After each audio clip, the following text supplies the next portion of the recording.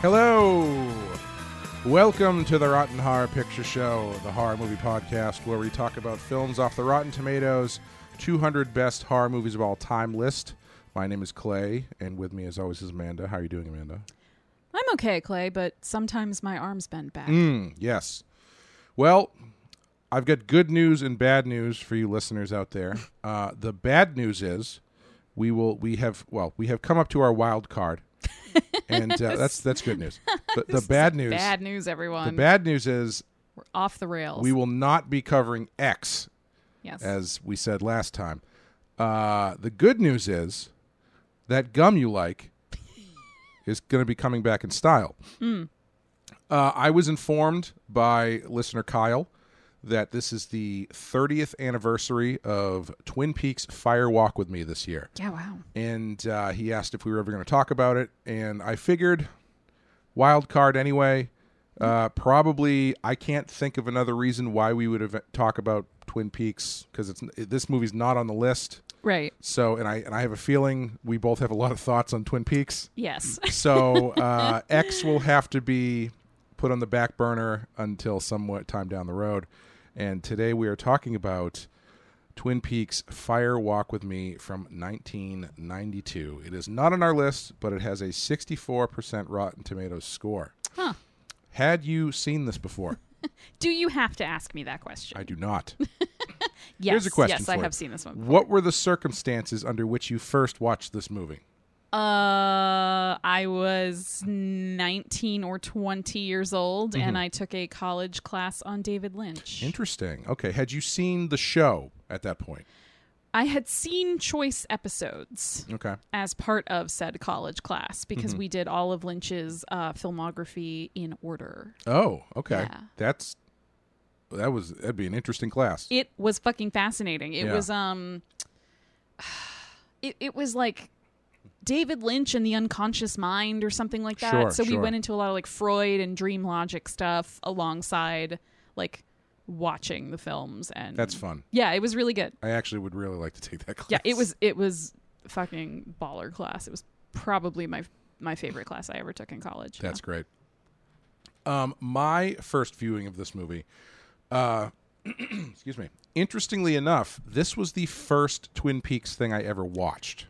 Oh, interesting. Yes. I had not seen the show. I believe, if I'm doing my math right, I probably watched this after I saw Mulholland Drive, Okay. because I believe Mulholland Drive was the first David Lynch movie I'd seen. Yeah. And I really liked that. And Yeah. so then I think I saw this, and I was aware of this, and it's like, oh, I'm aware of the show. People really like the show. I'll check out the movie. Were you totally lost when you first watched this? No, oddly enough, I really liked it. Oh, cool. And this movie gets a bad rap for reasons Yeah. I can kind of understand, but also kind of not understand. Yeah. I think it actually might work better if you've never seen the show. Yeah, or like I had said, I had seen sort of like specific episodes. Yeah. So like, I was in this class and we're trying to cover all of David Lynch, and so we started off with like short art school films and like Eraserhead and shit. Yeah. And so, you're kind of, it's a lot to cover in one semester. Yes, very much so so. we could not watch all of Twin Peaks. So my professor had kind of curated, like, here are the, like, 4 episodes. Oh, cool. You've All got to watch. So I knew at least, like, I knew who Laura was. I knew what was going to happen to her. I knew of Bob. So, like, I had seen sort of, like, the key, like, if you think of, like, season 1 Twin Peaks, the like 3 or 4 episodes that you would pull out as being the real pivotal like Black Lodge stuff, Right. Like I had seen just those, and I had not seen any of the like get to know our lovable yet quirky characters around town. Like Yes. I hadn't seen any of that. So Fire Walk with Me actually really worked for me too the first time I saw it. Yeah, I think had this been the first David Lynch movie I'd ever seen, I don't know if it would have worked. Yeah, But- yeah. Having seen Mulholland Drive, God, I love that movie. my pump was already primed for weirdness. Yeah. And so going into this, I didn't come out and go, yes, it all makes perfect sense. But and if anyone out there has, please get in touch with us because I have questions. Yeah. I sent you that 4-hour video, right? Yes, you did. I've watched that video multiple times now. I just enjoy putting it on in the background when I'm working. I started it and then I stopped when it was getting too deep into the return, which I shamefully still have not finished. Yeah, well, we're probably gonna. I might spoil a bunch of that for you in this show. I haven't decided. You totally can, because at this point it's been long enough that it's 100% on me. Okay. Do you know what I mean? Like if I get spoiled now, it's my fault. That's fair. Yeah. Yeah. No, that video is came under fire from a lot of people because of its really because the presentation of it was very absolute. And one of the things, obviously, with David Lynch's work is I don't know if there's an absolute understanding. Yeah. I think he would definitely prefer there not to be. Right. And I think that video was positing some interesting underlying things that I think people jumped on it a bit too much as being like, they thought the guy was like, this is the only way you can interpret this show. Got it. Yeah. But what I got from it was some really interesting analysis and like a lot of fairly substantial evidence to back up the reading that this guy had. Yeah. I think he stretches it in some stuff. places. Yeah. But it was I thought it was a very, very interesting video. Yeah.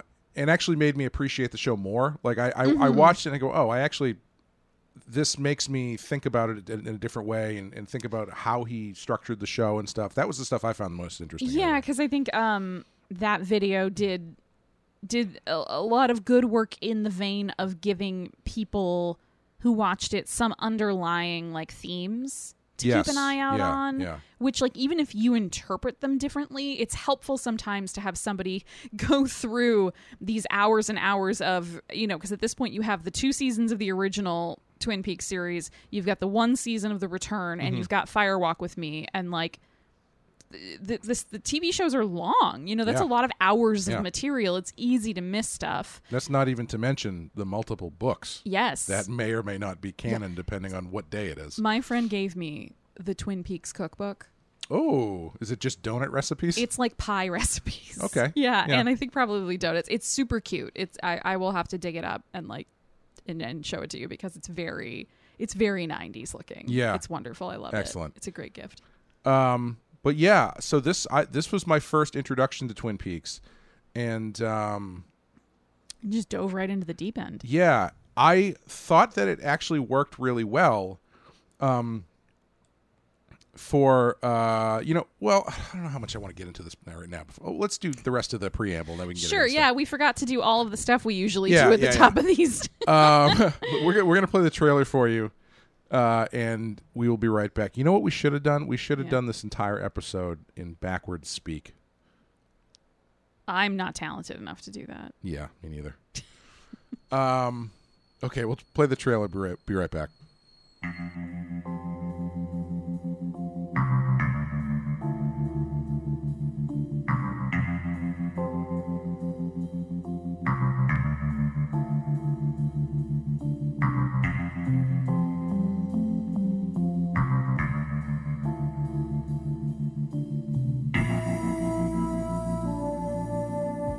My secret diary. That page is missing. There is no other person who could have known where it was. Did Bobby give you this? Or is there someone new? Your Laura disappeared. It's just me now. You made me write it all down. Don't do that. She doesn't like that. How do you know what she likes?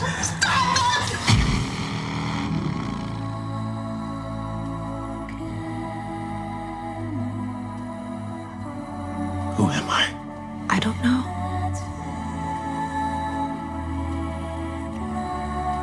You look just like my Laura. It's yours! Don't make me do this!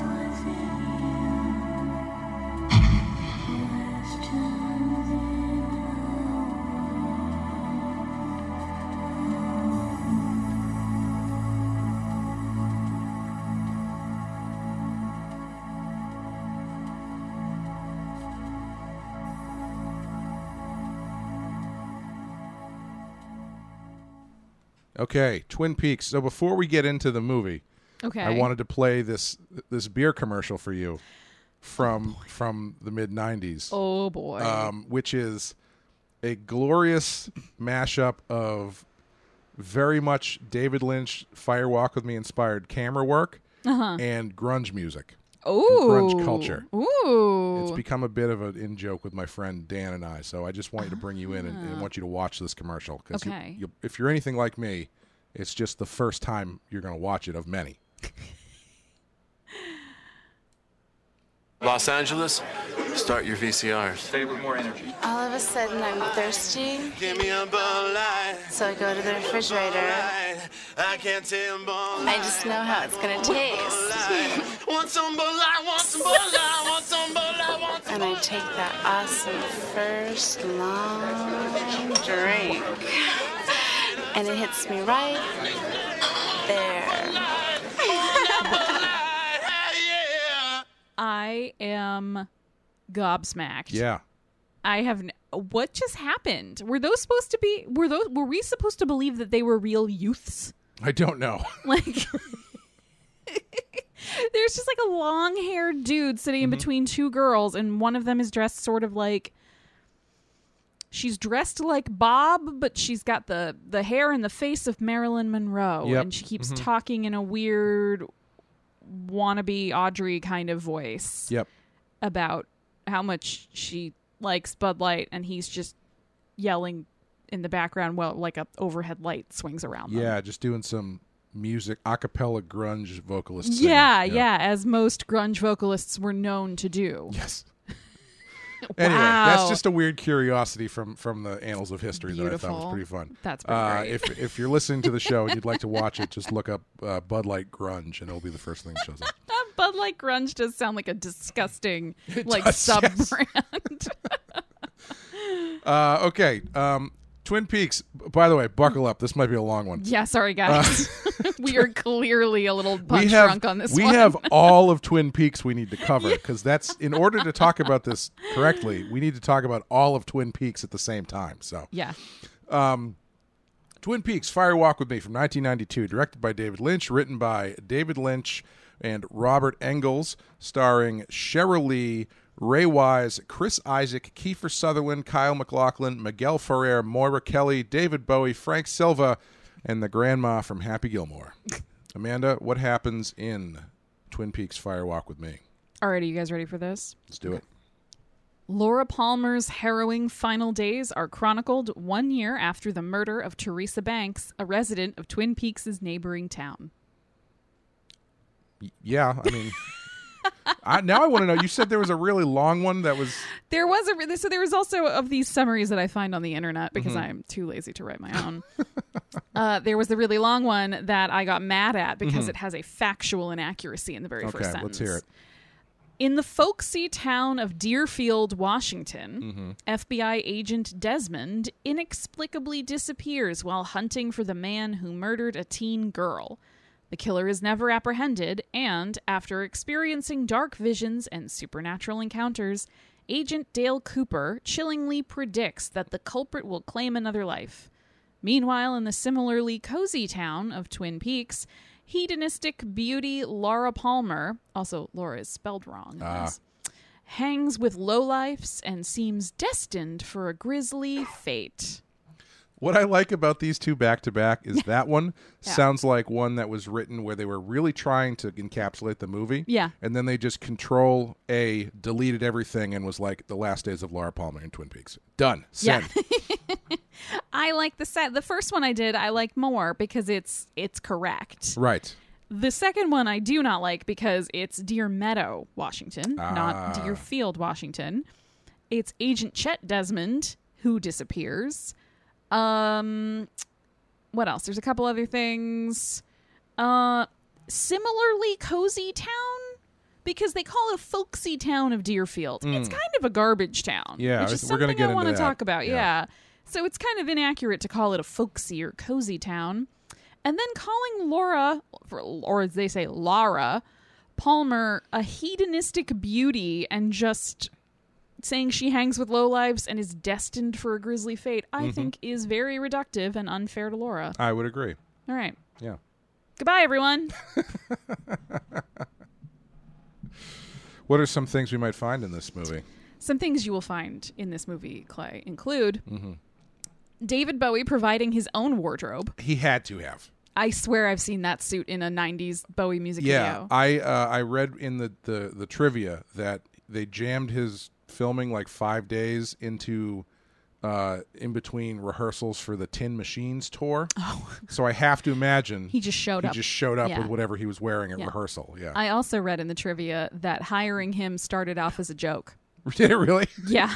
That when they were working on it, one of the like office assistants or whatever, every time they talked about a character, she would make the joke as played by David Bowie for Nice. all of them.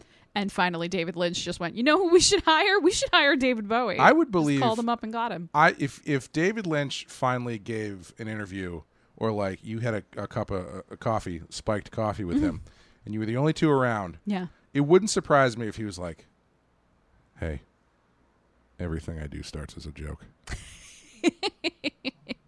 But I think he's too sincere for that. probably yes. You'll also find a cup of Good Morning America. Strongest coffee this side of the Mississippi. Best cup of coffee you're going to have. The Great Went, I don't understand what that is supposed to mean. and she was the muffin. Yes. Yeah. I don't know. Let's just clip out I don't understand what that's supposed to mean, and I'll just put it on like a soundboard, and Yeah. I'll hit it Yeah. anytime. Run it on loop for the Yeah. next hour and change, and we have our episode. Turkey slander. I've had enough of this slander of turkeys. Gobble, gobble, gobble. Yes. The best gobble gobble turkey line delivery this side of Geely. I don't know if you've ever seen Geely. But I have there's a- not, but the fact that you have makes me very I happy. saw Geely in the theater. Oh my God. I went on purpose with multiples of our friends. We went there specifically to say we saw Geely in the theater. Our plan was to see Geely and then go see something else afterwards. And when Geely was over, we just wanted to go home. You all came out crying. Well, it Not was- because you were emotionally moved. No, it was like it was just like a taxing experience. So we just everybody went home. Everybody needed a nap. Yes. The world's most foreboding ceiling fan. Yeah, they really dialed that thing up. Like when he turns Yeah. the fan on. Yeah. Oh, geez. Once you realize why he's turning it on, Right. it's like, oh God, this Yeah. is disgusting. Ugh. Mini David Lynch. That kid looks. I mean, I'm sure it's on purpose, but he looks Yes. exactly like David Lynch. One of my favorite characters in the movie. Yeah. Yeah. Gratuitous Jurgen Prochnow. Yes. Weird cameo from Jurgen Prochnow as How did one I of miss the this? he's one of the woodsmen Oh. in the above the convenience store with the arm and Yes. Bob there. Now I know how I missed this because there's a lot going on in that Yeah, convenience it's store. like 10 frames of It's Jurgen hard Prochnow. Yeah. to kind of fix on to get the whole scene fixed in your mind. Yeah, he and David Lynch have a prior relationship clearly Oh, yeah. because he played Duke Leto in Dune. Oh, I don't know if he's been in anything else David Lynch has done, but Maybe in the background somewhere. yeah, he's got a very Yeah. recognizable face. Yes. So Yes. even under a giant fake beard, but And the last thing you'll find in this movie is unquestionably horrible parenting. yes. Like, there's no question this time. Yeah, it's almost like we should almost stop doing that gag after this one. Yeah, I don't know. I mean, I feel like there was maybe one or two other movies that we use this gag, and then I end up saying like, I don't know how it gets worse than this. I found it. Yep. I found it. Here Yep. it is. This is pretty much it, I think. So yeah, we're going to talk a lot about a lot of things. We're not going to talk about Judy. We're not going to talk about Judy Yeah. at all. Don't bring Judy into this. Oh man, I love this movie. It's so fucking weird. Okay, Clay's just gonna sit here in his leisure suit, I his just chin don't resting even on the know. edge of the desk, and Helga might know that he found something. Yeah, I don't even know where to start with this. Okay, so yeah, so the first time I saw this, Yes. I had not seen Twin Peaks. Yes. And watching it again this time, I've seen it maybe 2 or 3 times since then, since having watched Twin Peaks, but I haven't really like watched it. Yeah. I have it on Blu-ray. I'll put it on from time to time if I'm doing stuff or whatever. You know, I just love the sound of women screaming in the background when I work. The first time I watched it, I keyed in to the story of Lara. I think the story, aside from the first 20 minutes of the movie with Chris Isaac, Yes. the story of Lara is very engaging and very well drawn. Yeah. And Cheryl Lee has like this masterclass performance. Oh my God. Yeah. That I don't even know how a person like gets to the places that she has to go in this. Yeah. Or gets back from them, frankly. I have no idea. Yeah. And so when I saw it that first time, I really kind of keyed into this, like, wow, this is a really unbelievable story about this girl who she's on this dark path and everybody kind of abandons her. Like, I'm kind of stripping away the weird stuff at this point. Right, yeah. And you just end up with this story about a girl whose father's abusing her and she's just kind of spiraling out of control and ultimately dies. Yeah. Or is killed. Watching it this time, I feel like this movie should have been called Twin Peaks: The Explanation. Because while everything I just Please, said Clay, is still explain true. it to us. Well, no, because I feel like while everything I just said is still true, this is a really weird movie in that it explains everything, but it explains nothing at the same time. So, like, it goes out of its way to put all the pieces that you recognize from the show into place. Yeah. Like the diary and the key in the notebook and the missing pages and all this other, and like the showing where she was, where these other characters were. Yeah. So kind of telling that backstory.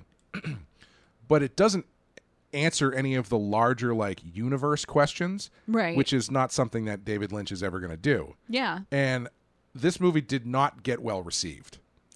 Yeah. And I think part of that, or probably most of it, is because he explains a bunch of shit from this show where everybody just wants an explanation, but he didn't explain the stuff people wanted him to explain. And so it ends up just kind of falling flat. Well, also, I think some of the things that people think they want explained, they really don't. Yes. You know, Yes. I have strong beliefs in that, and similarly, like, this is a little off topic, but you know how there's always like the cool kind of side character in the thing that is everybody's favorite character. The kind of big one is Han Solo. Sure. And everyone thinks they want to know everything about Han Solo, and then they come out with a Han Solo movie and no one likes it. Yes. And it's like, that movie could have been a great movie, but it's just not. It's not what you want to know. What do you really. mean? I want to know how he got the word name Chewie from the name Chewbacca. Yeah. What are you talking about? But do you know what I mean? Like, Yeah, people totally. think Yeah. they want more of one thing sometimes, and it's not. They don't actually want it all spelled out for them the way that you might think you do at first. Yeah. Well, this movie is a prequel to the TV show Twin Peaks. Yes. Which the TV show Twin Peaks famously starts with the discovery of Laura Palmer's body. Yep. And the main mystery throughout the show is who killed Laura Palmer. And that is kind of used as this springboard into the town of Twin Peaks, where you're introduced to all of these characters and ultimately this sort of like weird supernatural lore and stuff. But it all hangs on who killed Laura Palmer. Yeah. And when they got into season 2 of the show, I hope you don't feel like I'm talking at you, because I know you know all this stuff, but I'm just I understand. summarizing. We've got to summarize it quick because we've got a lot to cover. Yeah. When they got into season 2 of the show, the network basically forced them to reveal who killed Laura because everybody was just dying to know who killed Laura. And David Lynch very much did not want to do that. Right. Because he knew as soon as you reveal who killed Laura Palmer, the show dies. Yep. Which is exactly what happened. Yep. They revealed who killed Laura Palmer. It was her dad. Yep. And then everyone was like, oh. And then the show just loses all momentum because now... Right, because why do you want to keep tuning in? I mean, it's like you might have over the first season of the show grown to love certain characters, but none of them had a plot aside from figuring out what happened to Laura that was compelling enough to keep you engaged just for that plot. Yeah. And no other plot tied all of these people and threads together. Like, she was the only through line for all of them. Right. And once you remove that, there's all these different like side, like B plots and C plots that just kind of are out there in the world, but they don't have anything to do with each other anymore. Yeah, and he left the show at that point, and so it seemed very acrimonious. Yeah, it's like, remember that season of Community? Yes, the gas leak season. Where Dan Harmon left, and so everybody's trying to write Community like Harmon and his crew did, but it just doesn't feel right. Right. It becomes that. Yeah.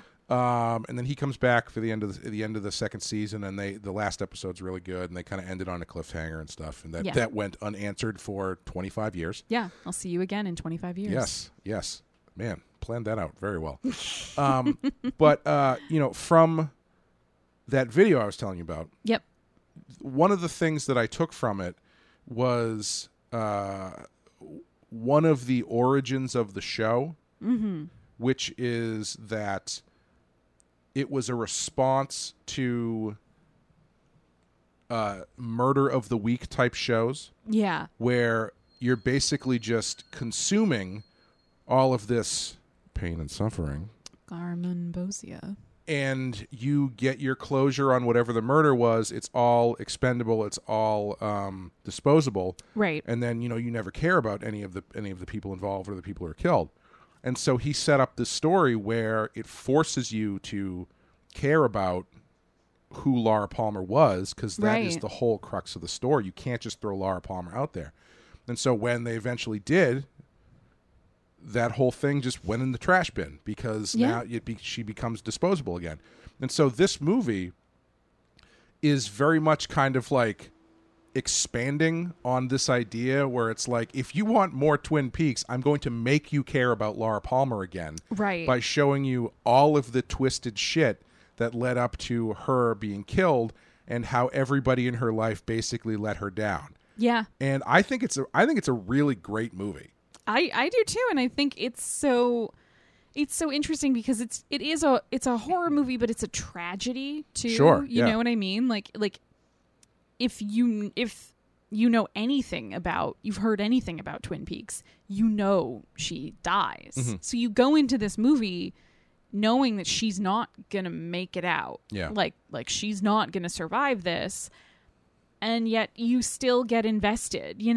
Like as you kind of watch her spiraling and like watch everything in her life go from sort of, she's like just on the precipice when the movie starts with her. Like, things aren't going great for her, obviously, and she's just sort of just barely holding it together. She just barely has a facade where she's got like a normal friend, and she goes to school, and she's got a boyfriend, and she does extracurricular stuff.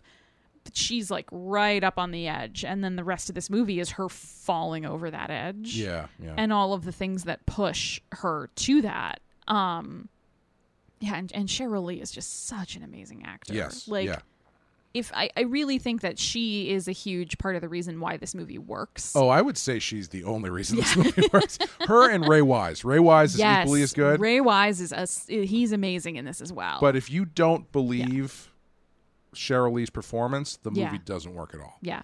And it feels like a very sad love letter from Lynch to this character. Yeah. Where it's just like, how could someone not feel for her? Like, how could someone not feel empathy for her and like recognize that the tragedies in her life were not her fault? Like, she didn't make the best decision all the time, but she was essentially a child, and all of the adults in her life let her down over and over again. Yeah, she says she'd been being abused since she was 12. Yeah. So, 6 years or so at that point. Yeah. Yeah, I think one of the things strikes against this movie, and I don't mean from me, but just from the general public, is that, the breakout thing or star from Twin Peaks is Kyle MacLachlan, who plays Agent Cooper. Yeah, people love Cooper. Yeah, people love Cooper. I get it. Very, very quirky kind of character. And so, and Twin Peaks, the show, has a very quirky kind of weirdness to it. Yeah. But it's a safe weirdness because it's network television, so you can only push things so far, right? Yeah. So, like, Bobby Briggs, he's a scumbag, but he's not like, he's like a lovable scumbag. I was going to say he's a scumbag, but even there's a sympathetic angle to him. Like, there's a soft side. Like, he really does seem to love Shelley. Yeah. Like, Yeah, he has things about him that redeem him, and there are things he does that suck. But like, yeah, like most of the characters are either complicated but deep down good people, or they're just the bad guys. Yeah. Like Leo's just a bad guy. Right. Jacques is just a bad guy. Bob is obviously the ultimate bad guy. Mm-hmm. Like, yeah, it's network TV. It's pretty clear where the lines fall. Yeah, and they have One-Eyed Jacks, which is this kind of like whorehouse, Yeah. but it's a network television whorehouse. Right, So all the it's girls are kinda in like harmless. lingerie. Yeah. It looks a little bit more like the Playboy Bunny outfits than it does like Yeah. what an actual like deep in the woods, hidden in Canada whorehouse probably Yeah. would look like. Yeah, it's sleazy, but it's safe sleazy. It's know? not the what's the name of the second bar in this movie Fire Walk with Me? Oh, Is it the geez. Power and the Glory or something? something like Yeah, that. it's not that. Yeah, and I think that's Which is like a shack in the woods with a bunch of Yeah. like creeps and a bunch of girls getting roofied and yeah. And I think that's one of the things about this that makes this movie difficult, if you're a fan of the show, is because you're stepping into a different world of Twin Peaks where you don't have the safety of network television in front of you. Yeah. So Bobby shoots a guy in the fucking head, like graphically in this Oh, movie. yeah. Laura gets sexually assaulted. She gets raped like 3 times in Yeah, this movie, I like mean- on camera. It's not X-rated raped, but it's Right. definitely that's what's happening. Yeah, and there's all sorts of nudity and like Yep. it's not like pardon the expression, but it's not like fun nudity, Right. It's not cute like let's go skinny dipping before Jason kills us. Right. It's like in the show you've got your Donna Hayward character who's Yeah. Laura's best friend, who's a very kind of like virginal presenting. I don't know if she's sleeping with anybody, but she's like a very kind of she's more of like a Nancy Drew Yeah, she's figure, Nancy Drew you know? Like it's less about her sexuality and more about her trying to figure out the mystery, and then also like she has like a romantic arc Yeah. as well, but it's not about like that just doesn't enter into her character in the right. show. She has a romantic arc that is very much like a 50s movie Yes. romantic It's very arc where sweet, it's very chaste. fairly chaste. Yeah. In this movie, she gets roofied and has her top Yeah. taken off, and Yeah. she's just like naked while this dude's just like licking her and stuff. Yeah, and she's so out of it that like the next day she seems to not remember Yeah. mostly that it And happened. it's like in that specific scene, Laura's response, I feel like she's responding on behalf of the audience. Yeah. Where it's like she looks over and she's like, Donna? Like she Yeah, like, what the registers fuck? that Yeah. it's Donna that this is happening to. She's like, this is not okay. Right. But I'm jumping all over the place here. But it's I think that's part of the trouble getting into this movie. yeah, is it's a much darker Yeah. piece than the show was. Yeah, and I think what it does is it forces you to kind of reconcile the entertainment value you've taken out of the story of this girl who was raped by her father and then murdered Yeah. by presenting it in a fairly blunt way Yeah. that is, I mean, I hesitate to say that this is an entertaining movie. I think it is an entertaining movie, but I don't want to sound like a sociopath when I say that. But you know what I mean, though, right? It's like, Right. It's engaging. It's Yeah. it's fascinating. It definitely keeps your attention. But it's not fluff. Like it's not Right. silly. Yeah. It's not cute. It's not quirky. It's not endearing or heartwarming or any of those things. Like there are moments of sympathy and compassion and like moments of redemption in this movie, but by and large it's a dark thing to watch. And yeah, I think it's a lot different to hear about the things that Laura goes through second or third hand in the show. Yeah. It's a lot different to hear that and then see it actually in action. Oh, totally, Like yeah. it's two completely different experiences because it forces you to give up some of the distance you have as a viewer exactly. to like sit there and just sit and watch it as it actually occurs to her. Yeah. Yeah. And I love David Lynch's defiance in making sequels because this does feel like they were like, we need you to make more Twin Peaks. And it's like, okay. Yeah, if you insist. Buckle up. And same with The Return. I feel like he Yeah. approaches Twin Peaks The Return with the same kind of... I do think The Return is a little bit more balanced. Yes, I do too. Yeah. I think some of the... I don't want to read too much into Fire Walk with Me, but I do think there's a level of bitterness there. Oh, definitely. Where there's a little bit of like you all wanted your fun kind of soap opera-y show Mm-hmm. to keep you entertained.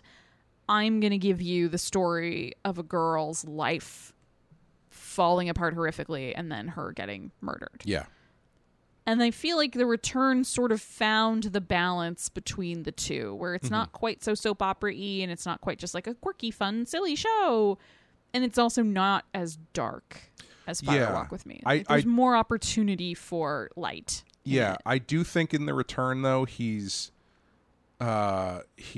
messing with, not messing, but he is taking expectations and Yeah. crunching them in his hand in a different way. Yeah.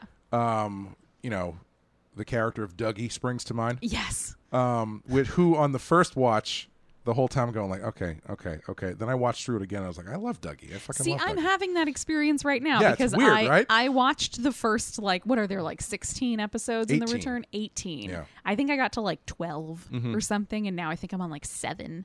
So yeah, I'm having a very different. The first time I was just sort of kind of like, I don't want Dougie, I want Right. Cooper. That's why he's doing it. Yeah, exactly. Did you get to the episode that has a 5-minute shot of the guy sweeping the floor? I think I did the first time through. I don't think I'm there yet. Yeah, he it's basically like what he was doing for network television with the first version of the show. Yeah. I feel like he is now taking that same approach to streaming, Yeah. where everything is so disposable and everything is so fast and Yeah. so quick. Everybody binges everything. and it's all about, oh, here's my favorite thing. Here's your favorite thing. Yeah. And he's like, I'm gonna make you fucking work for this. Yes. Which I appreciate. I do too. Yeah. Um, Yeah. Slow down and kind of settle in and watch this for what it is, not for what you wish it was. Exactly. Yeah. Speaking of, Yes. getting back to the movie. So the Gonna first, be a long one. there's a lot of interesting behind the scenes things with this movie that I think ended up shaping it into what it was. Kyle MacLachlan, who plays Dale Cooper, did not want to do the movie. Huh. He was talked into it by having a much, scaled back involvement. He didn't want to do it for typecasting reasons. Yeah. Lara Flynn Boyle, who plays Donna, couldn't do it for scheduling reasons. I'm not sure why Sherilyn Fenn isn't in it. But there's people missing. Yeah. And to replace Agent Cooper, the first half an hour of this movie Yeah. is kind of like weird, bizarro doppelganger Twin Peaks, Yes. which on first watch I feel like is very confusing. Yes. But I think if you are more into what the show is into and what David Lynch is into, and as far as doppelgangers and doubles and stuff go, it becomes Right. very interesting. Yeah. Yeah. If there's a white lodge and a black lodge, it kind of makes sense that there's a Twin Peaks and a Deer Meadow. Yeah, Like yeah, that sort of tracks in the general David Lynch cosmology. We've got kind of two of everyone all the time. right, yeah, You've got Cooper and Chet Desmond, but you've also got Chet and Sam Stanley, but you've also got Cooper and Jeffries, and they all kind of wear the same outfits. Well, Jeffries doesn't because he's David Bowie. But even the fact that there's a moment where Leland says to Teresa, "You look just like my Laura." yeah. There's just doubling and having two of things and people and places makes a lot of sense. So it's fun to watch the first half an hour in Deer Meadow and kind of pick out all the little ways that it's the same but so different. Even in the sheriff's office, the layout is flipped kind of. Oh, sure, yeah.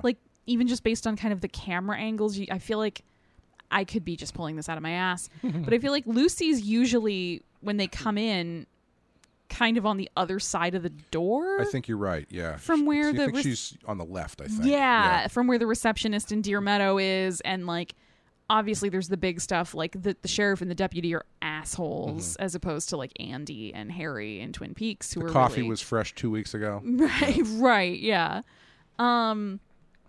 But yeah, all of that stuff's really interesting, and I think like kind of a little more realistic. You know, like these small towns, even back in the 90s, like small towns in the middle of rural areas in America were not doing well economically. Like Sure. you were more likely to find people who couldn't afford dental care and didn't have full-time jobs and maybe did have a drug problem and maybe were slipping into prostitution because there wasn't anything else for them to do, and people who lived in trailer parks.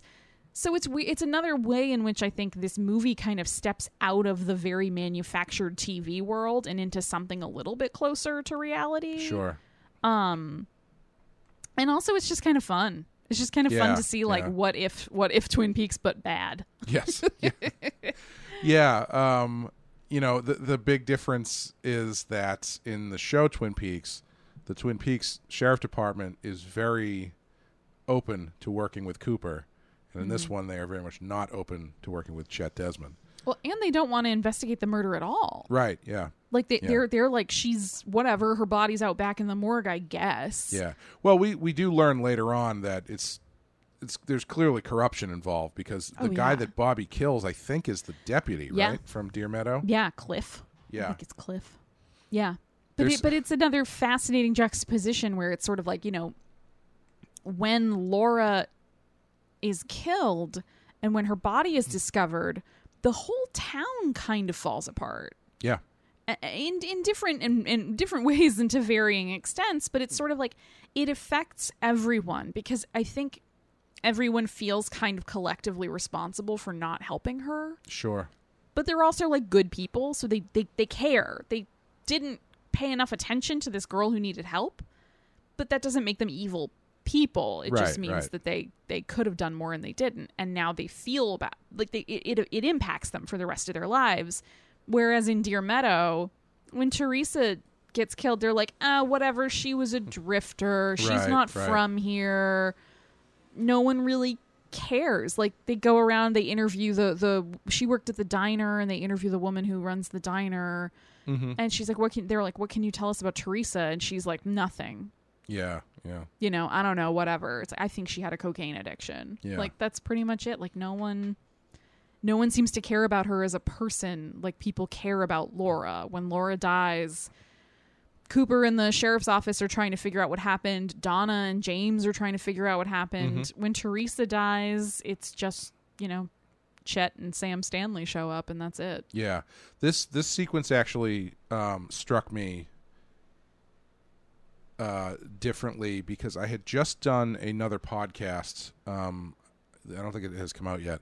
A Batman podcast where I came on and I talked about two stories from the book Batman Black and White, which is a book full of nice. short stories. Yeah. And one of the stories that I talked about was one that like I found really affecting. And it's the entire thing is just, it's like an short 8-page story about Batman doing an autopsy on a girl who's been murdered. Ooh. And basically learning what happened to her through the clues that are on her body. We all know how I feel about autopsies. I do, but remind the listeners. Because I picked Autopsy of Jane Doe. Oh, that's right. Yes. And essentially through this story, you kind of get this understanding that this is a Jane Doe that he's examining. You get this other side of Batman that I don't think is very people forget about, where the writer Ted McKeever presents Batman as someone who takes just as seriously figuring out the names of the people who don't have names anymore. Yeah. And basically holding those inside him is just as important as finding the people who killed them. Yeah. And in that story, you don't even see him find the guy. Yeah. Like the end of the story is he figures out through what she ate that she works at a diner. And so the end of the story is him figuring out what her name is. Yeah. And it's just a really nicely done story. And I was thinking of that when I was watching this, because that diner scene, the woman who works at the diner is so dismissive and like casual about the fact that she doesn't know anything about her, and it's just, I don't know, it was just the crossing wires of imagery and stuff that I found interesting. Yeah, and I do think that's really interesting, and I think it sort of kind of goes into the, like, even the difference between how they do Teresa's autopsy versus like Laura's in Twin Peaks, where it's much more, it's more graphic in this. Oh, like, sure, yeah. You see Teresa's face very much. She looks very dead. Mm-hmm. And it's like well-meaning from the FBI agents, but it is kind of, it's dehumanizing, and it doesn't give them a ton to go on. Like, it's not revelatory. And even like, I feel like Kiefer Sutherland's character is kind of like, he finds the letter under the fingernail, which comes back with Laura, right? She's got, I forget what letter is under hers. I think it might be an R. Yeah. I don't know. It spells out Robert. Whatever it is. But even he's kind of, he's sort of bumbling, and they sort of use, like, he's like, well, I should really take her back to Portland to do like a better examination. And Chet's immediately like, yep, yeah, you should do that. You should go. Yeah. Like, you should totally take her, and you should leave, and I can just do this myself. Yeah. So how do you feel about this beginning section? I feel like maybe we should like just talk about chunks, because I feel like the whole night we could be like, well, then there's the part and where what they about do this this thing. and then this. Yeah. So like the first half an hour with Chet Desmond is kind of its own little story that ends with Chet going back to the trailer park to investigate the trailers again, and he finds the owl ring, which then apparently removes him from existence. Yep. And then you go from disappears there. Him altogether. And then you go from there, and then Cooper shows up. But like, how do you feel about that opening chunk, the Chet Desmond chunk? I go back and forth. I sometimes I think it's a little too long. Like, I don't know if we needed their drive into Deer Meadow. I don't know, but I do like it. I do like that it sort of comes into this world at a different angle. Yeah. Like a similar but different angle, because if I recall correctly, I mean, so Twin Peaks begins, the TV show begins with the discovery of Laura's body, and then I think like her friends and family finding out, right? Yes, they find the body, and then you're introduced to the friends and family, and then they find out in succession. Yeah. Right. And so this kind of starts it the other way around, where instead of coming at it from the community's point of view, because Teresa doesn't have a community, you come at it from the FBI coming in. Yeah. So it's as though you lopped off that first half or so of episode 1 and just came in with Cooper arriving on the scene. And so I think it's interesting because it's a parallel that kind of emphasizes how different this situation is. Yeah. And then the rest of the movie is kind of drawing in connections about like why did we start with Teresa? Like, why did we start here? And it shows how in a lot of ways she sort of kicks off, like, her decisions and the things she does in her life kind of kick off the rest of what happens in Twin Peaks. Sure, like, yeah. Laura kind of dies because of decisions that Teresa makes. Not that Teresa, no, I'm not trying to like be like, it's her fault, she did it. I just mean like she is one of many factors that pushes the situation to its kind of inevitably tragic conclusion. Sure. Yeah. It just, through her and her existence, it gets there a little faster. So it ultimately, this is a very long way of saying like I do enjoy it. Yeah. I think some of it's tough to parse, and like I love the tough to parse stuff. Like I love the weird stuff. I love the Philip Jeffries sequence. I think is just fantastic, but it can feel very separate from what else is going on in that section of the movie, where you're sort of like you've gotten this sort of introduction to Chet Desmond and Sam Stanley and David Lynch, as his FBI director self, is sending them to solve this murder and all of that. And then you kind of get the Jeffries stuff. Right. And it feels very like, wait, what is this doing here? And Yeah. then they kind of move away from it, and they never come back to it and address it. Like, Jeffries never comes back. He never really gets talked about for the rest of the movie. Doesn't come back in this movie. Right. Yes. Yeah. But, like... No, yeah. I think that's the... It's tough, because I like the Chet Desmond stuff from the inverted Twin Peaks angle. Yeah. And I do find it interesting that Teresa, right? Yes. Teresa is clearly connected to the murder. I think it's a little convenient because I don't know how far away from Twin Peaks this place is. Isn't it supposed to be like the next town over? Is it the next town? Okay. Yeah. All right. Maybe it's not that convenient then. But I love Lil, the blue rose lady. Yes. Who's like the most David Lynch character to ever appear in a David Lynch movie. Yeah. Yeah, it's like her and the woman who's the singer in Mulholland Drive. Yes. Yeah. You know, they did at the Brattle. They did a screening of Mulholland Drive either earlier this year or late last year, where they had her come in and perform. Oh my god. It sold out like immediately. Otherwise, I would have went. Oh my But god. Yeah, that must have been amazing.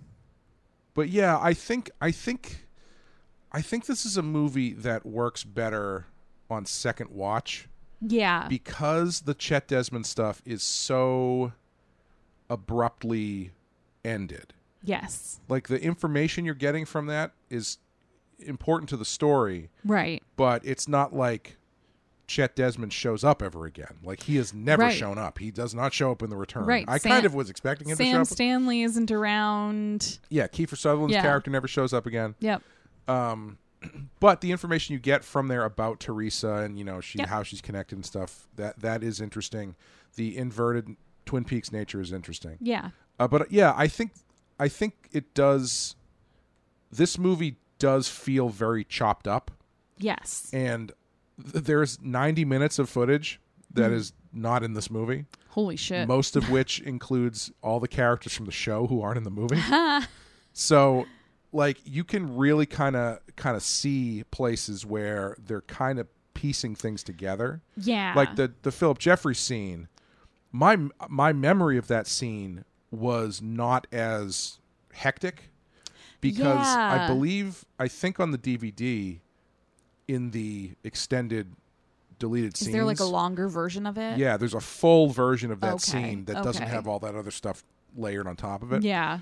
I And feel like I maybe watched that at some point because I also felt very surprised at like how hard it was to watch that scene and try to even sort of get a full mental picture Yeah. of what was going on during it. yeah, that's a scene where honestly I don't think it makes sense in the movie in and of itself. I think if you are versed in the whole lore, that scene works okay because Sure. it's part of the larger story. But if we're Right. talking about just I this think movie, you call it convenience store.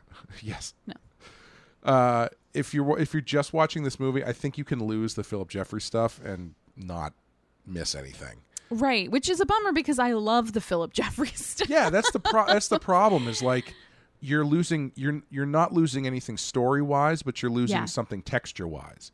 Yes. And I it's a think- good way of putting it.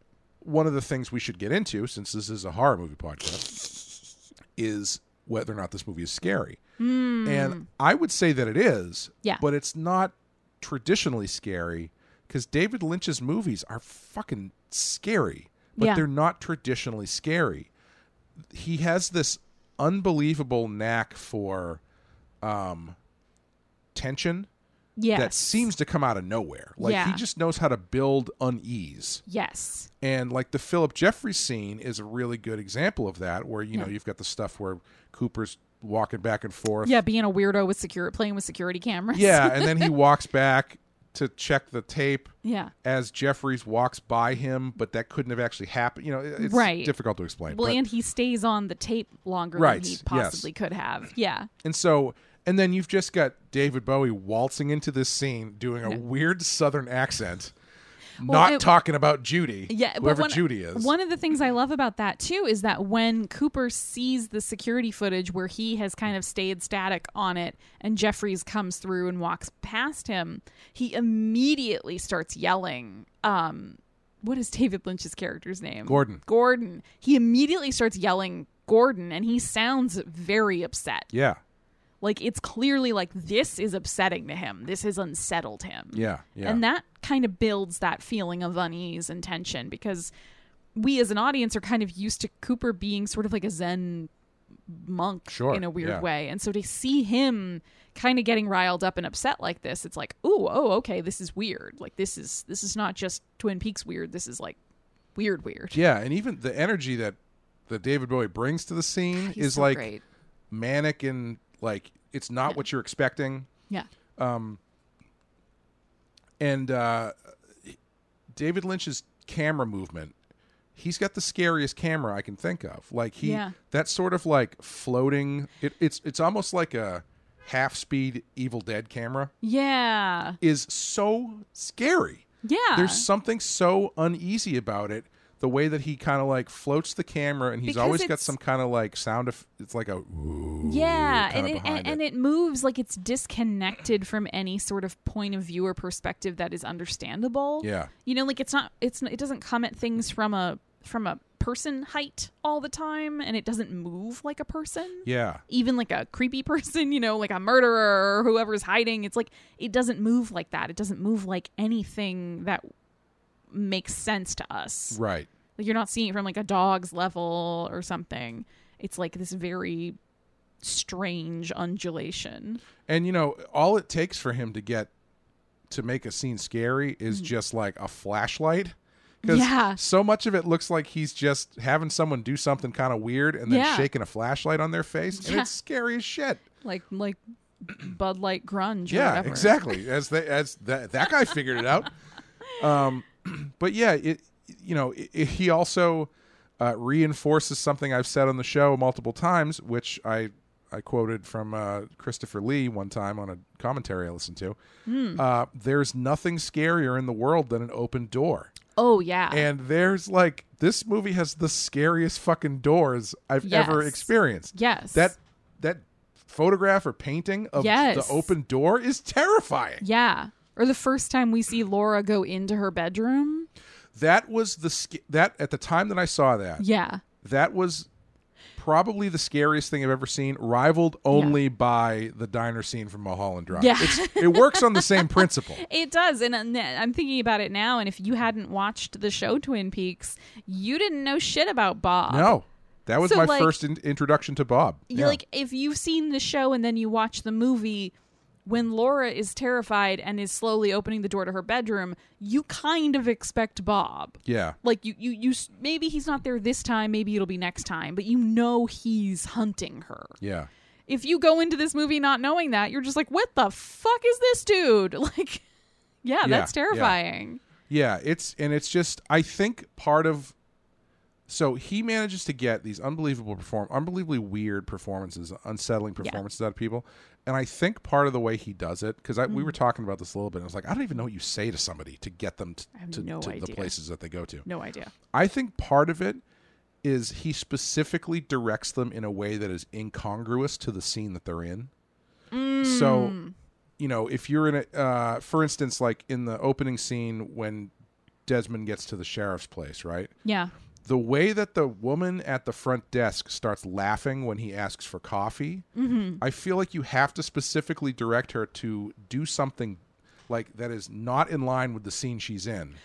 But like pretend that he has said X, and that's how you respond. And I feel like that must be part of it, because that's what makes things so unsettling, because you go into a scene in a David Lynch movie where you expect you think you understand how things are going to go, right? Based on people's like jobs or positions in the family, in the community, and whatever. Based on the setting they're in, you're like, all right, I think a father will act this way, right? And I think a mother will act this way. And then when you see the way Laura's parents act, you're like, nope, that's not right. Yeah, right, exactly. Yeah. And it's just a really interesting.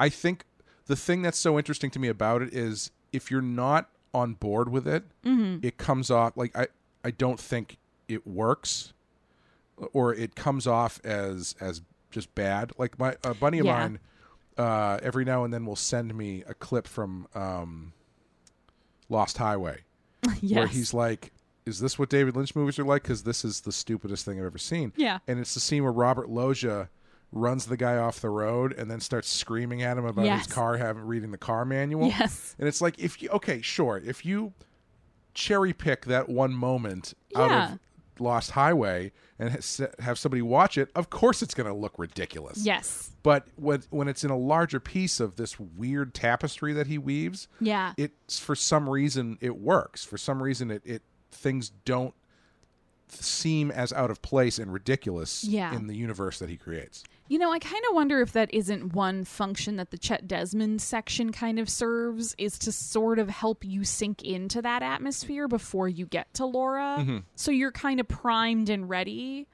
for it. You know what I mean? Like, because I do always feel when I start watching a David Lynch thing that I need the first like 15 or 20 minutes to sort of get back into the rhythms of like how his characters act and speak, and that this is not just like a low budget, poorly acted thing. This is an intentional choice. Right. like watching Twin Peaks: The Return. Yeah. There's a lot of effects in that show that are quote unquote bad. Yeah. Right. But they are clearly intentional choices. Yes. And they work in that world, like the way that he kind of does certain effects in a what's the word I'm looking for? Not unrefined, but like primitive kind of way. Yeah. It feels like, well, this is a show from 2017. They can't get better special effects, but he's doing that on purpose. Right. Because then you get to an episode like episode 8. Yes. Which is the first 20 minutes of zooming slowly into a explosion of a nuclear bomb, and it's like, oh, it's not that he didn't have access to good special effects, or that he can't figure out how to best use them. It's just that scene did not call for them.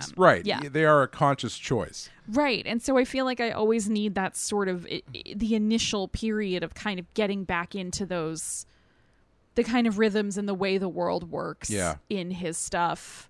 And I think it does help that you have the Chet Desmond section of this movie, because then by the time you get to Laura and the Twin Peaks music kicks in, you're ready for it. Like you've sort of reestablished how the people in this world behave and what things look like and all of that. And so when you're there, it's easier to start emotionally connecting with her right away, because you don't need that sort of like buffer period. Yeah, yeah. So what do you think of the Twin Peaks of this movie? The Twin Peaks as in the town, or the general vibe of it? I would either one. Yeah. You know, because I mean, you've got the Chet Desmond chunk, and then they're like, okay, we're going to Twin Peaks. Right. And as we talked about before, there's a harder edge to it. Yes. But he is still presenting this known quantity of a town. Yeah. Albeit differently. Do you like it? Do you wish it was more like the show? Where do you come down on it? I like it. One of my problems with the show that I think a lot of people had in the second season was that it does go it goes too far off for me into the lives and the sort of foibles of like the side characters, because you have lost that central pull of like Laura and what has happened to her. And once you don't have her as like a focal point, you're dealing with like, Nadine Hurley, who thinks she's in high school again, and James, who's off with some lady, and it all just kind of becomes very disjointed. Yeah. Not to sidetrack here. We would never. I was always like, Leland dies shortly after they discover shortly after we discover he kills her, right? I think so, yeah. I don't know why they just didn't keep him around. Because if just because we figure out who killed Laura doesn't mean the people in the show have to know. And so like, or maybe they do. Either way, my point is, if Leland, who you establish as having abused and killed his daughter, and then killed his niece, is just out there in the wind, I feel like that kind of would have taken the place of the Yeah. Lara mystery, because then Yeah. you never know where Leland is going to show up, what he's Yep. going to do. And Is when gonna he kill shows up, somebody is he else? going to be Leland or is he going to be Bob? Exactly. Yeah. Yeah. Anyway, Yeah, no, that's a really good point. I could have saved the show. Call us, David Lynch. No, If I only I could go back. if only there was some kind of return you could make. Yes. Yes. I'll explain why that is funnier than you think it is right now in a Oh boy. No, I like this version of Twin Peaks because I think it is more honest. Because we see, like you were bringing up earlier, there's stuff going on up at the hotel. There's stuff going on just over the border into Canada with One-Eyed Jacks and all of this stuff. Like the Roadhouse exists. Oh yeah, like, they don't even go to the Roadhouse, do they? Oh no, they no. do. Is the Bang Bang Bar? That's the Roadhouse, right? I think so. Okay, they definitely go Right. there because I remember seeing the sign. Yeah. Right, but so these places exist in the town of Twin Peaks. Like it's like many other towns. There's really good areas where there's like fancy suburbs and nice houses, and then there are not so good areas. Right. And so I like that this movie, I think, manages to make it feel pretty believable that those are in the same town or nearby. Do you know what I mean? Yeah. Like, yeah. I don't know. Twin Peaks is a really small town. It doesn't have a whole hell of a lot. There's like Laura's neighborhood's really nice, and Donna's neighborhood's really nice. But then there's like the gas station Right. and the diner, and where like Leo and Shelley live, which is clearly like a shitty spot to have to live. So I don't know. I like it. I like this version of Twin Peaks. I like that it's not quite as campy. It's Yeah. not quite as like weird in terms of just like, oh, look at all these characters. It's a little more balanced, I think, between the light and the dark. Yeah, I like it too. The TV Twin Peaks feels like the postcard version. Yes, that's And- a great way of putting it. Yeah. And Fire Walk With Me feels like when you actually get there, Mm-hmm. And Totally. I just think it's a really interesting choice. Because like he had to have been conscious of how he was undercutting the expectation of what people were going to get out of this. Yeah, but it's interesting because I do think I haven't watched original Twin Peaks in a while, but I do remember when I had watched it and when I was like a little more like deeply into it. I saw a lot of stuff that said like the soap opera they watch in that show, Yeah. Invitation to Love, is like a big key to the rest of the show. Sure. Like I mean, in terms of like I think like tone. Yes. Yeah. Like, Things that happen in that show kind of play out similarly into the show that you're into Twin Peaks. And the way the music cues hit and the way people behave at times. And it does make me think that like the Twin Peaks we're getting in the TV show is kind of through a lens like that. Yeah. Like it is more of like the soap opera version of this world. Whereas I think Fire Walk With Me, it's slightly closer to something you could believe exists in reality. Yeah. Yeah. I'm trying to decide if I should use that as a jumping off point or if we should stick to the stuff we were just talking about. We're already over an hour. Do whatever you want. Yeah. Well, just to round out some of the scare. Well, Oops. let's talk about Leland a little bit. Absolutely. Ray Wise plays Leland Palmer as he does in the show. He also puts in a fantastic performance. Yeah. Also, scariest shit in the movie. Like, there's a scene that I don't think I fully appreciated until watching it this time, where there's a moment where you actually watch Bob leave his body. Like there's like a close on Leland. He's like sitting on the edge of his bed and he's got this really intense look on his face. And then all of a sudden he like relaxes. Oh, yeah. And you see Leland come back. Yeah. And that's when he goes into Laura's room Right, and and he's says like he loves weeping. her and starts Yeah, crying. yeah. And it's really I feel like you get so much more of a sense of what this dynamic is Yeah. than you do in the show, because the show again, it's creepy, but it's kind of played for laughs a bit in some places. Yeah. Like it never gets as dark with. Obviously, it doesn't get. But it, like you never get to really spend time with Leland Yes. and Bob. Yeah. Ergo. Yes. Yeah, The and way you do in the movie. Yeah, and I like that because I think something that you know, in a very David Lynch way, which means a very stylized way, this kind of shows more what it's like to live and deal with somebody who is abusive. Mm-hmm.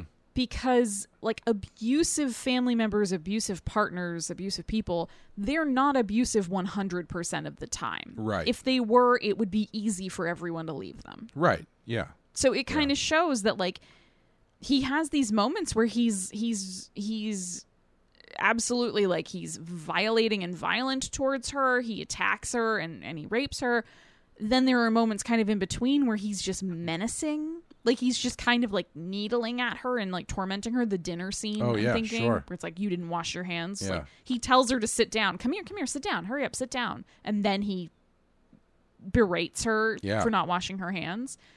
But then there are moments where he's seemingly really remorseful and really sad and upset, and he wants her to comfort him. He wants to be comforted. Right. And I think that stuff is actually very frightening because it's very realistic in terms of like, yeah, somebody can seem like they're a sweet, good dad or a good partner or whatever. And then all of a sudden, with no warning, they can become this monster who is violent and abusive. Yeah, and you really get the sense in this movie that not even Leland really knows what's going on. Yeah. You know, and Yeah. He seems kind of off the tracks. Yeah, like the scene regularly. the scene where they're at the stoplight and Mike shows up Yes. and just starts screaming at the both of them. Yeah. Like that's not even a capital S scary type of scene, but the interaction is so intense and Yeah. the performances of everybody are so intense and, Yeah. and really when they zoom off and pull off into the like auto shop yeah, or auto whatever. shop. Yeah. And Leland starts going like, you can't just let people treat people like that. Yeah. And then Laura is like so authentically shaken, and she's Yeah. like, what was that? Right. Did you know that man? Yeah. Do we know him? Have I met him? I don't know what just happened. Yeah. And you don't like you don't get the sense that Leland really does understand what's going on. Yeah. But there's also this kind of sense that maybe, you know, Mike is obviously connected to Bob, and so who Yeah. knows what's actually going on inside Leland. But also, et like, cetera. have you ever been in a fight? Like verbal or physical? Have you ever like really been like in a fight where like your adrenaline is up and it's kind of like a fight or flight moment? Not really. I'm pretty big. Yeah. Most people that avoid doesn't me. really happen to you. But like if you've been in a moment like that, you know that like once you're safe, like once you get out of that situation, it's really upsetting. Even if it seemed not that bad on the surface, like if you have like an altercation with somebody Yeah. and then you get into your car and you're safe, you can like really freak out. I you mean, know? I've never been in a situation like this. Yeah. I get that response at the drop of a hat with Yeah. people who if people who I don't know yeah. act towards me as though they are a Twin Peaks character, I think about it for the rest of the day and go, that was fucking, I don't know what that was. Man can't just come out of the blue like Exactly. that. Like What's that's the world coming to you know, when a for the man rest of the comes day. out of the blue like that at you? if someone, for instance, we were driving one time, and there was a bike in the bike lane, and I went around this bike. Yeah. I gave him like a lot of space. Yeah. And then came up to a red light. Yeah. And the guy on the bike came around to my driver's side where my window was down and started yelling at me for cutting him off going into a red light. And I was like, I don't know what you're talking. Like I went around you with like 25 feet. And that like, and even after the whole thing, Caitlin was Yeah. like, you didn't do anything wrong. Yeah. Like that. I don't know why that guy did that, but the rest of the day I was thinking about it. Like what? I don't. Yeah. Who does that? Yeah. Like, you know, it's just not something that I'm used to, Yeah. obviously. But you can have like you have people have a physical reaction to that kind of thing too, because it does like there's chemical things happening in your body where your adrenaline hits Sure. and you end up like shaking and upset and it feeling nauseous or whatever. Like, so that scene is like scary in a real life way. Yeah. Like if you have a near miss in a car or you get yelled at by a threatening person in a parking lot or something, and then you're like alone and you're like, oh my God. Like, Yeah. Yeah. All right. I may as well tell this story. no. The singular moment that was like the most like this when I was younger disturbed me to my core. Oh, I was watching my aunt's dog, okay. right? Okay. And so I this is cute greyhound, skinny Aw. greyhound, and I took the dog for a walk, and I was walking by this bar, and two guys out front have a cigarette, and one of the guys goes, "Oh wow, man, that's such a cute dog." I was like, "Oh, thanks, yeah, it's my aunt's." And then he goes, figured, okay, that's the end of the conversation. Then he goes, "Yeah, I know a girl who'd like to have sex with that dog." And I was like, "What?" And he goes, "Yeah, oral sex." And I'm like, and I just kept walking. Wow. And I walked down the street. Were you walking by the Power and the Glory or whatever it was Apparently. called? Apparently, I walked down the side street of the bar, and I Yeah. legit waited down there for like 20 minutes until my the God. person left before I went back because it was so freaked me out. And you know, I was like 13 or 14. I was a younger kid, and it was just like I'd never That's had. upsetting. That's younger than I thought you were going to say Yeah, you were. I'd never had a person speak to me like that. Yeah. And it was very upsetting and very like, it was very disturbing. Yeah. And it's that kind of experience where it's like you just don't really know exactly how to react to it. Yep. I'm Yep. sure I've just described the feeling that most women have every day of their life when talking to men. But Not every day, but bunch of them had a bunch of those. yeah. I know that's not special, but Yeah. it's just. But no, I get what you're like. It's unexpected. You have this sort of like uncanny valley moment of just Yeah. like, are you saying the words I think Of you're all saying the to things, of all the things this guy could have said to me, that was not on the bingo card. You know. me? Yeah. But that's neither here nor there. But yeah, it's like he does a really great job of keeping that tension and Yeah. Another person to call out is Grace Zabriskie, who plays Is that Sarah? Sarah Palmer. Yeah. Yeah.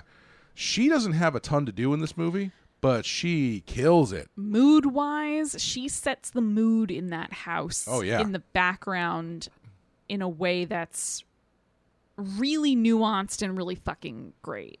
Like there's, you can tell she knows other stuff is going on that she does not really want to face up to. Yeah. And she's torn between this like loyalty to her husband and kind of disbelief that what she suspects might be happening is happening.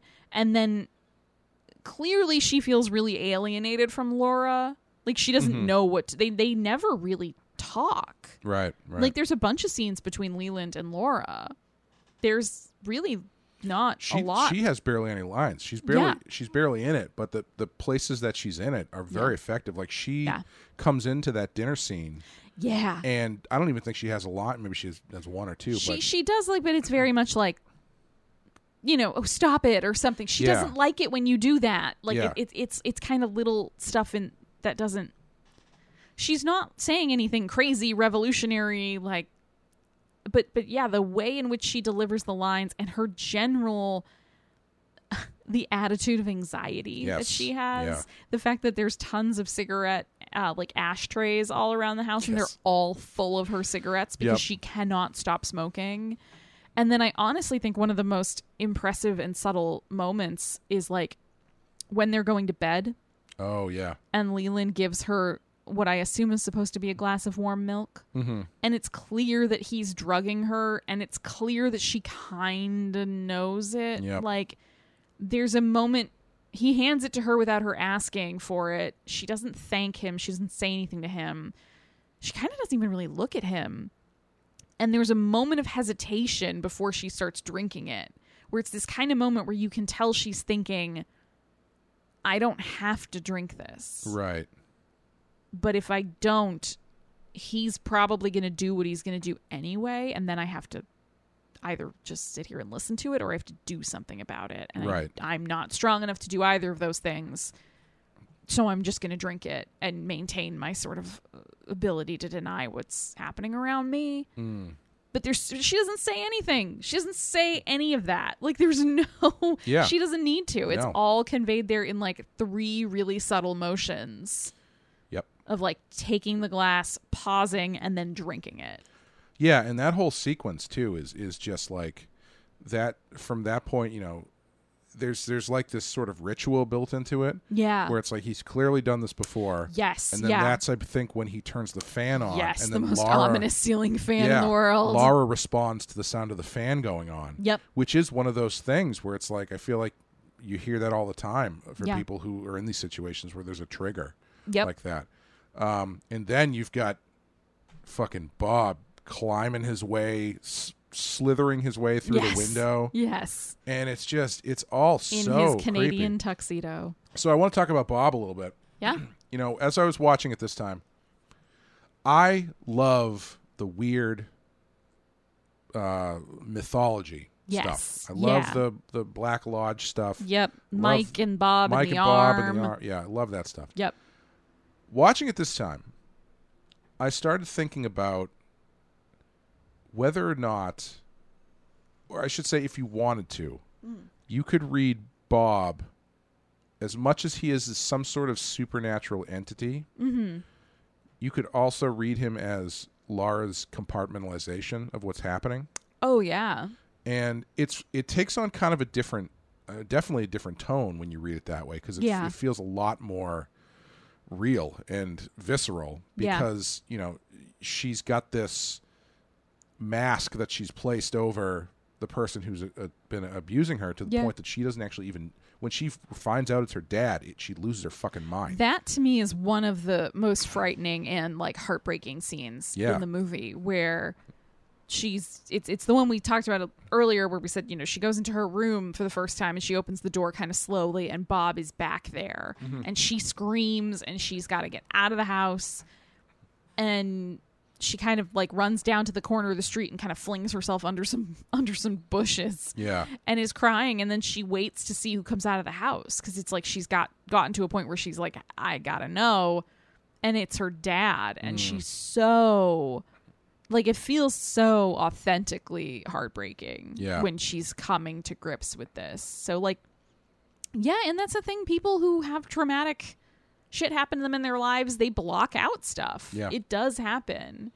And so, yeah, that's definitely a reading of Bob that I buy and also think is like extremely tragic and sad. Oh, totally. Yeah. I think that's one of the things that's interesting about Twin Peaks in this movie, and probably all of his stuff, Yeah. where I think there's a reading that you can have that you can say is true that doesn't necessarily involve everything. Yeah. So, for instance, like, I think you can read the Bob stuff as this compartmentalization, Yep. even though it coexists with this supernatural stuff. Like, Yeah. I think you can choose to say, like, okay, it's this, not that, even Yeah. though all of that stuff is present. That being said, I love the supernatural stuff. Oh, yeah. And we've talked about this previously. I prefer the tone of this and the tone of Twin Peaks: The Return to the show, Yeah. to the original show. Yeah. And I think that's because this is the first thing I saw. Because Yeah, that makes sense. this is definitely leans into the weirdness factor and Yes. the darkness Yeah. in a way that we already talked about, that the original show doesn't. And so when we get to The Return, seeing that it's, first of all, has so much to do content-wise with this movie, Yeah. and kind of stylistically is very more similar to the movie than the original show. Yeah, I was struck by that this time, because like Yeah. I said, I'm currently trying desperately to make my way finally through The Return, and so it was interesting watching this and kind of having seen some of that recently. I hesitate to ask this because I feel like we could be Yes. talking about this for another 3 hours if I do. Uh-oh. What do you have? Do you have a read on the Black Lodge stuff? Do you get anything out of it subtextually, other than it being the fun kind of weirdness that it is? Yeah. does that make your brain hurt to think about? For instance, I just casually looked up this movie on the Twin Peaks Reddit. Oh boy. And I should say I looked up the movie and it brought me to the Twin Peaks Reddit. Yep. And most of the Twin Peaks Reddit was like Reddit threads with like 7 to 15 comments, and the thread was like, here's what I think the watch means. Yeah. And it's like, they're talking about the watch shows up here, this thing, time, what is time, Yes. And it's like, okay. In quantum physics. Yeah. It's A like singularity is a blah, blah, blah. Yeah. And therefore, the trees in a circle out in the woods are this. And you're like, maybe. right. And that long video gets into that stuff a little Yeah. bit, which is kind of where you kind of got to go, you either take it or leave it. That's when Yeah. I kind of just like to listen to it. But Yeah. No, I mean, as somebody whose favorite book for many, many years was the book House of Leaves. Like, I don't know if you've read that I one. have not. No. Yeah, no, I love the Black Lodge shit. I do think that if you try too hard to pin it down into absolute meaning, then you're just going to make your brain hurt and Yeah. you're not going to come out any the wiser. I do think it acts as a place beyond space and time. Sure. Like, Yeah. I don't think time works there the way it works in our world where time is linear. Mm-hmm. I think people can go in there and spend probably what feels like 5 minutes or what feels like an eternity and come out at different times in the world. Yeah. I don't think it's an evil place.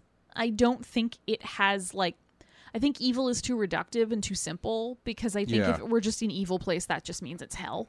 Right. And I Yes. don't think Yeah. it's hell. I think, not to jump too far, I mean, I'm going to jump all the way to the very end of this movie, but that's where Laura ends up. Right. She ends up in the lodge, and so does her angel.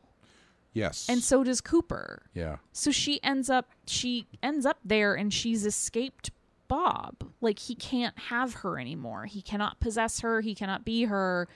And she's comforted kind of by Cooper. He kind of stands by her to keep her company. So she's not alone. And she has this vision of her little guardian angel that hung in her room. And it's this moment of she knows she's sort of escaped the torment that was awaiting her. Yeah. Like she had to go through the pain and the torment of what happened in her life, but she did not have to go and will not have to go through the pain and torment that her father is going through, being Right. possessed by Bob. Yeah. So I think the lodge is not a bad place per se, but I don't know exactly what it is. Yeah. I mean, the movie ends after all is said and done. The movie Yeah. ends on a freeze frame of her smiling. Yes, She's exactly. got this sort of delirious joy. Yeah. It's actually kind of not entirely dissimilar to the way that Censor ends. With Yeah. different circumstances, obviously. but- Yeah, but it's interesting because not to get too whatever about it, but in the Bible, man can't see the face of God. Right. Like, seeing the face of God will drive you crazy, and so that sort of level of almost hysterical joy is what could be called a religious experience, and so. I know she looks at times like she's almost manically smiling, but it's she's seeing something that to her is beyond human comprehension. Yeah. It's this ultimate expression of peace and protection and finally getting relief from her torment. Yeah. So I kind of get it. Do you know what I mean? Yeah, totally. Yeah. So, having watched that long video, Yes. I have these extrapolations the guy made in my head. Mm-hmm. Watching this time, I did have a read on it that was kind of similar to the thing that this guy was talking about in his video, and I think it all kind of comes back to what we were talking about at the beginning about how David Lynch really wants people to care about what happens to Laura, right? Yeah. At the same time, though, I think that David Lynch, I think that there's a perspective on this movie that David Lynch knows that in order for people to care about her, he has to kill her. Yeah. And I think what is happening a bit is Lara, the character, is becoming aware that she has to die. And so when you get into this stuff where she's sort of like seeing the flashing lights and stuff, which look remarkably like television lights. Yes. You know, I do buy that. Yeah. Yeah. I think there's a certain kind of thing where it's like the core concept of this guy's video is, well, one of the core concepts is that Laura's death is the creation of the show. If Right. Laura doesn't die, this universe doesn't exist. Right. And so I think in this movie there's a certain element of David Lynch knows that in order for this universe to exist, he has to kill her. Yes. And she starts to become aware that she has a fate that she can't escape. Yeah. And this is obviously all super metaphysical shit that is beyond the fact that it's just about a girl who spirals out of control because she's killed by her father. But Yep. but there is this certain sort of like inevitability to everything where I feel like what you're talking about, that sort of like a delirious joy, comes from her crossing that threshold Yeah. and kind of realizing that this universe does exist because of her sacrifice, sort of. Yeah, because at that point she's not only in the moment at the very end of the movie, she's not only realizing that she has to die, she's already dead. Right. Like she has already suffered and been murdered horribly, Right. and the suffered. show already exists. Yeah, you know? and she's done it. She's made it through it, and so to then kind of see that you went through all of this, but this is why there was purpose. There was meaning. We're going to make meaning out of your suffering. We're Right, going to make something right. from what you went through, and because you went through it, all of these other things are going to cascade from this. Yeah. And one of the things that I think backs this up, that I'm going to ruin for you, involves one of the final scenes in the movie where Laura is riding on the back of James's motorcycle. How about this, James?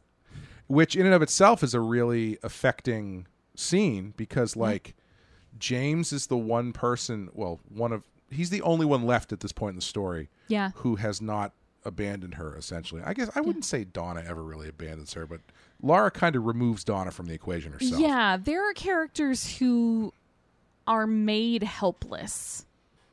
Yes. Like Donna she tries. Donna tries, and I would argue harder than anyone else in Laura's life to connect with Laura on a real level and to see what she's really going through and to try to put herself there and say, I'm going to stand between you in these things. Yeah. And she tries, but it's too much for her, which is reasonable. Sure, yes. It makes sense Yeah. to me. And Laura turns it around and ends up protecting her. And so, yeah. But yes, James does stick by her when, Bobby has said, you only want me for a cocaine hookup. Yep. And she can't rely on her parents and no one else is there anymore. Yeah. Yeah. And that scene is really... That was like probably my favorite James scene in anything he's in. Yeah, he kind of sucks generally, but Yeah. he was good in this movie. Well, it's too bad, not to derail too far, but it's too bad because I feel like they never really knew what to do with him. Yeah. I would Like they never definitely really say, had yeah. a character to give him. Yeah. Yeah. And what's so affecting to me about that scene is like, not to go biblical again, but like I feel like this is Laura approaching the passion, essentially. Yeah. Where it's like she's in the process. She has this destiny that she knows that she has to go to. Yeah. And that's why her reaction with him is so intense. He Yes. doesn't know what the fuck is going on. Yeah, Like- he's been very outside of all of the action of the movie. Like Yeah. he kind of drives in on his motorcycle, tries to be nice to her, tries to get her to confide in him so he can help her, and then she's like, "Get out of here," and then he drives away. Yeah. And, she is pushing him away with such intensity. Yes. I think because she knows that she has to do this, Yep. but she does legitimately love this guy. Yeah. But she has to push him away because she has a role that she has to fulfill. Yep. And James, I said when we were watching this, I was like, man, I can't believe he just leaves her. Yeah. But then you were like, I mean, supernatural stuff aside, she's kind of a lot. I was like, Yeah. that's true. Yeah, I mean, you have to remember, like, he is her side piece. Like, Right. she has a boyfriend, and he is like King Goon of the high school. Right. And James is like the poor kid whose parents abandoned him, right? Mm-hmm. Like, it's very much like he does not have any sort of power or social standing in this town. Yeah. He's a teenage kid with no family and like no money and no prospects. He's going to end up working at the car garage with his uncle. Like Yep. that's it. That's it for him. That's all he's going to get. Yeah. You know, whereas Bobby, for instance, is the major's son and lives in a big fancy house and gets out of trouble no matter what he does. But yeah, Laura is a lot. Like, if you don't know what all she's going through, because she won't tell you, but she's having like cocaine mood swings in your face. Yes. I can kind of believe being a little bit like, all right, bye. You gonna call me? Yeah. And to his credit, I mean, like he gets, after she runs off into the woods. Yeah. He's got that scene at the light, at the stoplight, where Yeah. he's clearly debating whether or not he should go after her. Yeah. And then when he doesn't and he speeds off, he doesn't Yeah. do it like coolly. Like he's clearly Right. He's not like, oh, fucking bitch. yeah, he's clearly you know? like, emotionally fragile or broken about it. Yeah, and she does have the habit of kind of, and this is another thing that I think is actually fairly realistic, is when you know somebody who's like dealing with this kind of stuff, they get very good at seeming like they're always kind of going to be in this level of stasis. Yeah. Like you're always going to be in like low level crisis. You're always going to be like in a fight, or they're always going to be upset, or there's always going to be problems, and there's always going to be whatever, but they'll be fine. They land on their feet. They always get through it. They come out the other side to drive you crazy again. Yeah. And I think Laura has a little bit of that going on, where people are so like James, for instance, is so used to her having like crazy mood swings and just like randomly being Yeah. like, fuck off, get away from me. Yeah. I don't want to be around you anymore, that he's kind of just like, all right, it's another one of those. That's the thing. Like when you're dealing, when you know someone who has this sort of problem, you want to help, but there's Yeah. a certain point where the people on the outside are never going to know when it's the real thing. Right, right. That's not the right phrase to No, use, but you know what I mean. I understand. Like when is it? When is it a 2-alarm fire and when is it a Yes. 5-alarm fire? Yes. Because they feel the same after a while. Right, And yeah. it's harder and harder to tell the difference between like what is a cry for help that is coming from a genuine place and what is just somebody acting out because they're hurt. Right, exactly, yeah. Well, in that scene, there's a moment where Laura's eyes kind of look off into the distance and she just screams this horrified scream. Yes, Just to you- kind of veer off slightly, Sheryl Lee, best scream in movie history. Oh God, yeah. It's unbelievable. Yeah. Didn't she end up like teaching acting classes? Yeah, I think she might still be doing it. Actually, it's her and the guy who plays Bobby's friend Mike. Oh, fun. They both teach at the same school, I think. Oh, I love it.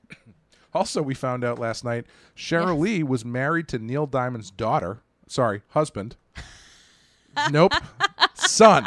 That's the right one. My brain just... We have been recording Yeah. for too long. Sheryl Lee was married to Neil Diamond's son, and she also once dated David Duchovny. Yeah. So, Yeah. interesting. Anyway, So yes, she has this very strange moment with James in the woods where she looks kind of past him and lets out a blood-curdling scream. yes. What you are going to learn in Twin Peaks The Return Oh. is that what she sees Ooh. is 2017 Dale Cooper. Huh. Who at this point she's seen in dreams, but she's never met in person. Yes. And the version of him she's seen in dreams is young Coop. Yes. Yeah. So, Interesting. do you want me to ruin the whole thing for you? Do you want to ruin the whole thing for me? I want to talk about it, but I don't want to ruin it for you. Should I like go in the other room and you can monologue for 5 No. minutes and I'll come back?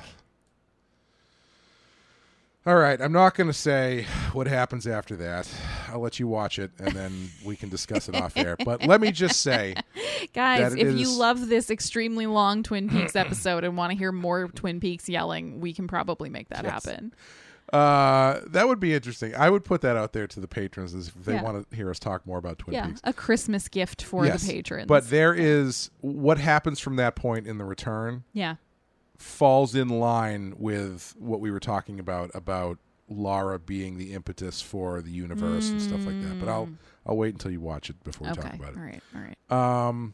But yeah, what else is there to talk about? Okay, So many things. We haven't talked really about the old lady and her grandson. jeez. Like that, I don't even we know. haven't talked about the man in the red suit with the really long nose. Yeah, I don't. What is the ring? Yeah. I do find it interesting that if we're going to go into some of the weird kind of totems and esoterica, that Cooper says don't take the ring. Yeah, I think that can be read as a young, relatively inexperienced Cooper jumping to conclusions and being wrong. I think that's what the guy in the video says too. Really? Yeah, that I he's didn't actually. remember that. Yeah, I'm not saying you stole that from him. I'm just- I probably subconsciously did. maybe I don't know. That's fine. But I All credit to this unnamed guy in the video Yeah. we keep referencing. We should really probably give him actual credit. It's from, I think the YouTube channel is called Twin Perfect. Okay. So if you look up Twin Perfect, Twin Peaks, you'll find like 2 or 3 videos that he did. But yeah, which I find a little confusing Yeah. because it is kind of strange. Where it's like for Coop to give her the wrong information. I don't know. It's just narratively is kind of weird, dicey for me. Yeah. Because it's, he's saying don't take the ring, but her taking the ring ultimately is what saves her. But But it also don't is know. ultimately what kills her. I guess shouldn't say save, but yeah. yeah. No, I mean, it kind of, if we're going to go for the immortal soul and end of things, it does save her soul. Yeah. It saves her from becoming Bob. Yeah. But it also kills her. Right. Like, if, Well, I wonder if it's part of the thing where it's Cooper. Cooper understands that her taking the ring will be a bad thing. Cooper doesn't want her to be killed. right. She knows that this is what she has to do Yes. because Teresa had the ring. Teresa was killed, and so Yeah. now she needs to take the ring in order to complete this ritual, whatever it is. Yeah. And Cooper doesn't know that, so he obviously wants to save her, but she knows that it needs. Yeah, it she needs has to go through. information he does not. Yeah, Yeah. yeah. Does the ring show up in the show? I can't remember. I can't remember either, which leads me to think no. And if it does, we might not ever see it. It might just be something that's talked about. Yeah, I can't remember. Yeah. Yeah. Been too long. Yeah. So yeah, getting into that ending, that is a really intense final 10 minutes or so. Yeah, because so she leaves. She's kind of known the whole time on her last day that she's supposed to go meet up with Jacques, Leo, Ronette at like Jacques' hunting cabin or some shit. Because the men want to quote unquote party, which means do drugs and have sex with them and be awful. And so like after she kind of gets a ride from They James, could have been nice about it. but they weren't. Yeah, they and could have. I mean, like, going but I to mean, be. just like generally, you like know. it would have been nice if they had been. Yeah. Why do they always have to be jerks about it? Why you gotta be so rapey? Yeah. Yeah. But so they like Laura ends up in the cabin with them and against her will Jacques ties her up and rapes her. And it seems like Leo does the same to Ronette because both of the girls end up tied up Yeah. at the end, Yeah. which is how Leland is kind of able to, once he hides outside and fucks up Jacques when Jacques not expecting it, and then Leo, because he's a coward, runs away. That's how he's able to control both girls, is that these two fucking assholes have already tied them up. And yeah, it's a really kind of like, it's a really scary final like 10 minutes when it's, like Laura knows that this is her dad Yeah. and she knows this is it. Like she's clearly very aware. I think she even says like, "Are you gonna kill me?" Like I think she like says it at some point. Yeah. And he says like, I'm going to be you or something like that. Yeah, yeah. Yeah. I like this movie.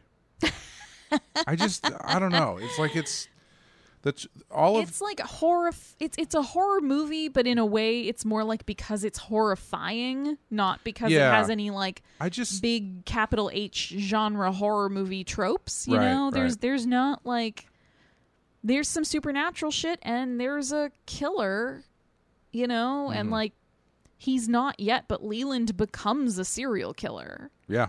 Well, I mean, at the end of this, he's already killed Teresa at this point. Yeah, is 2 a serial or is that? Oh, I don't know. I guess know. Technically, I don't know. I should know my definitions about serial killers. You'd think I would. Yeah. This is my bad. I think as soon as you tuck a typed letter under someone's fingernail, I feel like you're in the ballpark. Yeah, once you start approaching some Fincher's 7 level evil serial killer shit, you're already on your way. Yeah. Yeah.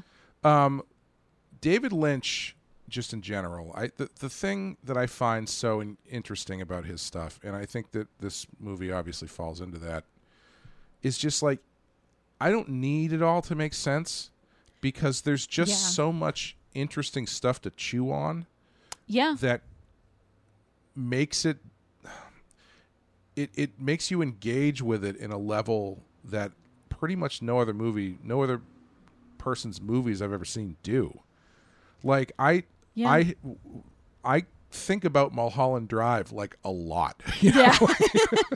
Just like idly while you're like chopping vegetables for dinner. You're like, every now and then I think back as remember the blue box in her nightstand? Were they the same person? Or like, you know, like there's just so many concepts and ideas that are just interesting to chew on. And I think it's so rare to find a movie that can like but I think interest you have to and disturb you on a level that isn't just surface level. Yeah. No, I totally agree, but I think you also have to kind of like that stuff. Sure. Oh, absolutely. Like you have to like kind of doing the like puzzle box thing in your head and you have to be comfortable with some level of ambiguity because like for instance, like I know my husband is not a David Lynch fan. Neither is my girlfriend. Which is always but for Greg it's like surprising.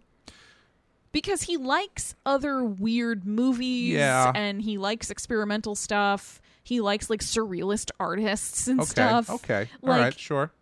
That is a little surprising. It's always really surprising to me that he doesn't enjoy it. But I think for him, there's just like tonally something doesn't click. Mm-hmm. And a lot of it to him feels like just weirdness for weirdness' sake. Yeah. Like he knows there's more behind it than that, but it's not, there's not enough worth it for him to peel back the layers. It's not doing anything for him. You know what's actually funny? I think you and I might be the only David Lynch fans in our friend group. Yes.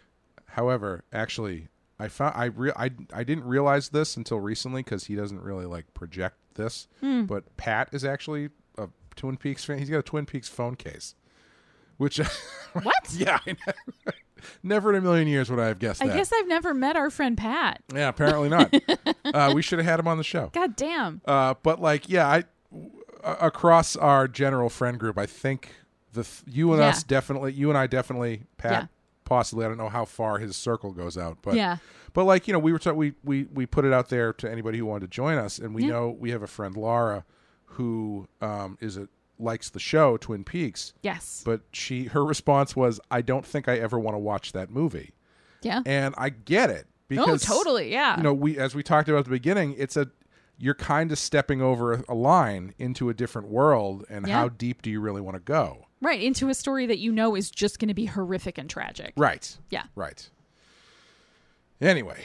Yeah, but it is interesting because it does kind of show you that like, you know, we're talking when we talk about our friend group, we're talking like 20 people. Oh yeah, yeah. So it's like, you know, 2 out of 20. That's a pretty small sample. Yeah, yeah. So it's like it's really not for everyone. No, is the lesson. No. It's for 70% of the people who voted for the patron poll as to whether or not we were going to do this. So thank you guys. Is there anything else you want to touch on before we round it out? I feel like we've barely touched on anything, but we are approaching 2 hours. Yeah, so I'm pretty excited about that. This makes up. As long as I don't somehow manage to magically erase this, I will murder you. This will hopefully and make up wrap for the, you in plastic and drop your body in a river. you would be in the right to do that. Hopefully, this will make up for the Dracula debacle. Aw. Do you think this should be on our list? Do I personally think this should be on the list? Maybe. Do I think more broadly it should be on the list? Probably not. Yeah. Like, I want it to be on the list. I personally find parts of it scary enough to put it on the list of horror movies, but I think the wider consensus would probably be against it. Yeah, I think this would be a tough one if you were going to say, pick a random movie off the 200 best horror movies list, and they landed on Twin Peaks Fire Walk with Me. You'd be like, what the fuck? Yeah. Yeah, I would agree. Where I don't know if I would put it explicitly on the list. I'd put it on my list. That's kind of what I should have said. Yeah. Is that, like, if I was coming up with my top 200, it would be on it. But I understand why it's not on the generic top 200. Yeah. Yeah. Oh, we didn't even talk about the music. Like There's so much we did not talk about. Yeah. Angelo Badalamenti, who does all of, well, I don't know if he does everything that he might do all of David Lynch's stuff. I'm not. Definitely does all of Twin Peaks. He does all of Twin Peaks. Yeah. Yes. Some of the best themes. Yes. You know, the Twin Peaks theme is amazing. Yep. Laura's theme is unbelievable. Yep. I have 3 vinyl album sets worth of Twin Peaks music, and I only have one. They're all great. Mm-hmm. He's a master at mood. He just gets some really. And I think he really gets the David Lynch mood. Yes. You know, like, I think they're on a similar wavelength, and so it works really well together. Like, you know, you could not have John Carpenter score this movie. Right. Apparently, the way that they work, or at least the way they did the original show, is that David Lynch would sit down at the keyboard with Angelo. Yeah. And basically describe the scene. Mm-hmm. And he would sort of like improv it. Oh, wow. And then David Lynch would be like, that's it. Like they would kind of like co-create to a certain extent. Interesting. Yeah. So it'd be sort of like there's a girl and she's at the diner and Yes. she's doing whatever. And no, it's sadder than that. Or Exactly. it's like, Exactly. you know, Yeah. she's depressed and she's worried and she's trying to hide it and that kind of stuff. Yes, exactly. That's really Yeah. cool. Yeah. Yeah. They work really well together. Absolutely. You know, they do great stuff. The one album that I would love to have, which I think has been out of print for a long time, is the Mulholland Drive soundtrack. Ooh, yeah. Yeah, I don't know who owns the rights to that. Yeah, I but have no idea. anyway, we have done 2 hours on Twin Peaks Fire Walk with Me Yep. as our wild card. Aren't you going to fix me a drink, Laura? The Lord, what is the line? What does she say? I wrote it down. Your Laura disappeared. It's just me now. It's just me now, the Clay McCormick story. Yep. Yeah, I hit the randomizer button. Beep, boop, boop, beep, boop, boop, boop, beep, boop. And I'm so excited. I'm so excited because next time we will be doing number 121. Let me just make sure that is correct. It is, which is George Romero's Martin. Oh my God, it's finally happening. It's finally happening. Ooh. I'm very excited. We might go 2 hours on Martin as well. Shit. I'm bringing a 5-hour energy next time. Yeah. I'm just going to get myself nice and caffeinated up and make you deal with me being insane. Mm-hmm. Yeah. Probably not that long, but I'm just really looking forward to watching this. I'm looking forward to you watching this because you've never seen it. I right? have not, and you have told me nothing about it. You've told me that it exists and the basic premise, but you have not extrapolated, which is great because I will get to experience it all. I don't. Me being so excited about it, I don't want to like overhype it or something, but I'm really interested to hear what you have to say about it. Yeah, no, totally. I understand. Yeah. Yeah, looking forward to it. Thank you guys. Thank you guys for listening. If you've made it this far, you are a fucking champion. If you'd like to help support the show, you can go to patreon.com/thepensky file. If you sign up for our Patreon, you can get Amanda and I's coverage of Stephen King's Second String movies. In August, we haven't done August yet, actually, when this comes out. It's Sometimes They Come Back. We just did Maximum Overdrive and Christine and It Chapter 2 and Needful Things and all this kind of fun stuff. Silver Bullet. Silver Bullet. We've only got a couple left because the year is almost over, relatively. Oh, boy. Yeah. All leading up to the 1990 TV movie of It, The culmination. which I'm very excited to talk about. But thank you guys for listening. As always, thank you, Amanda. Thank you, Clay. And we will see you next time in 25 years. Bye, everyone.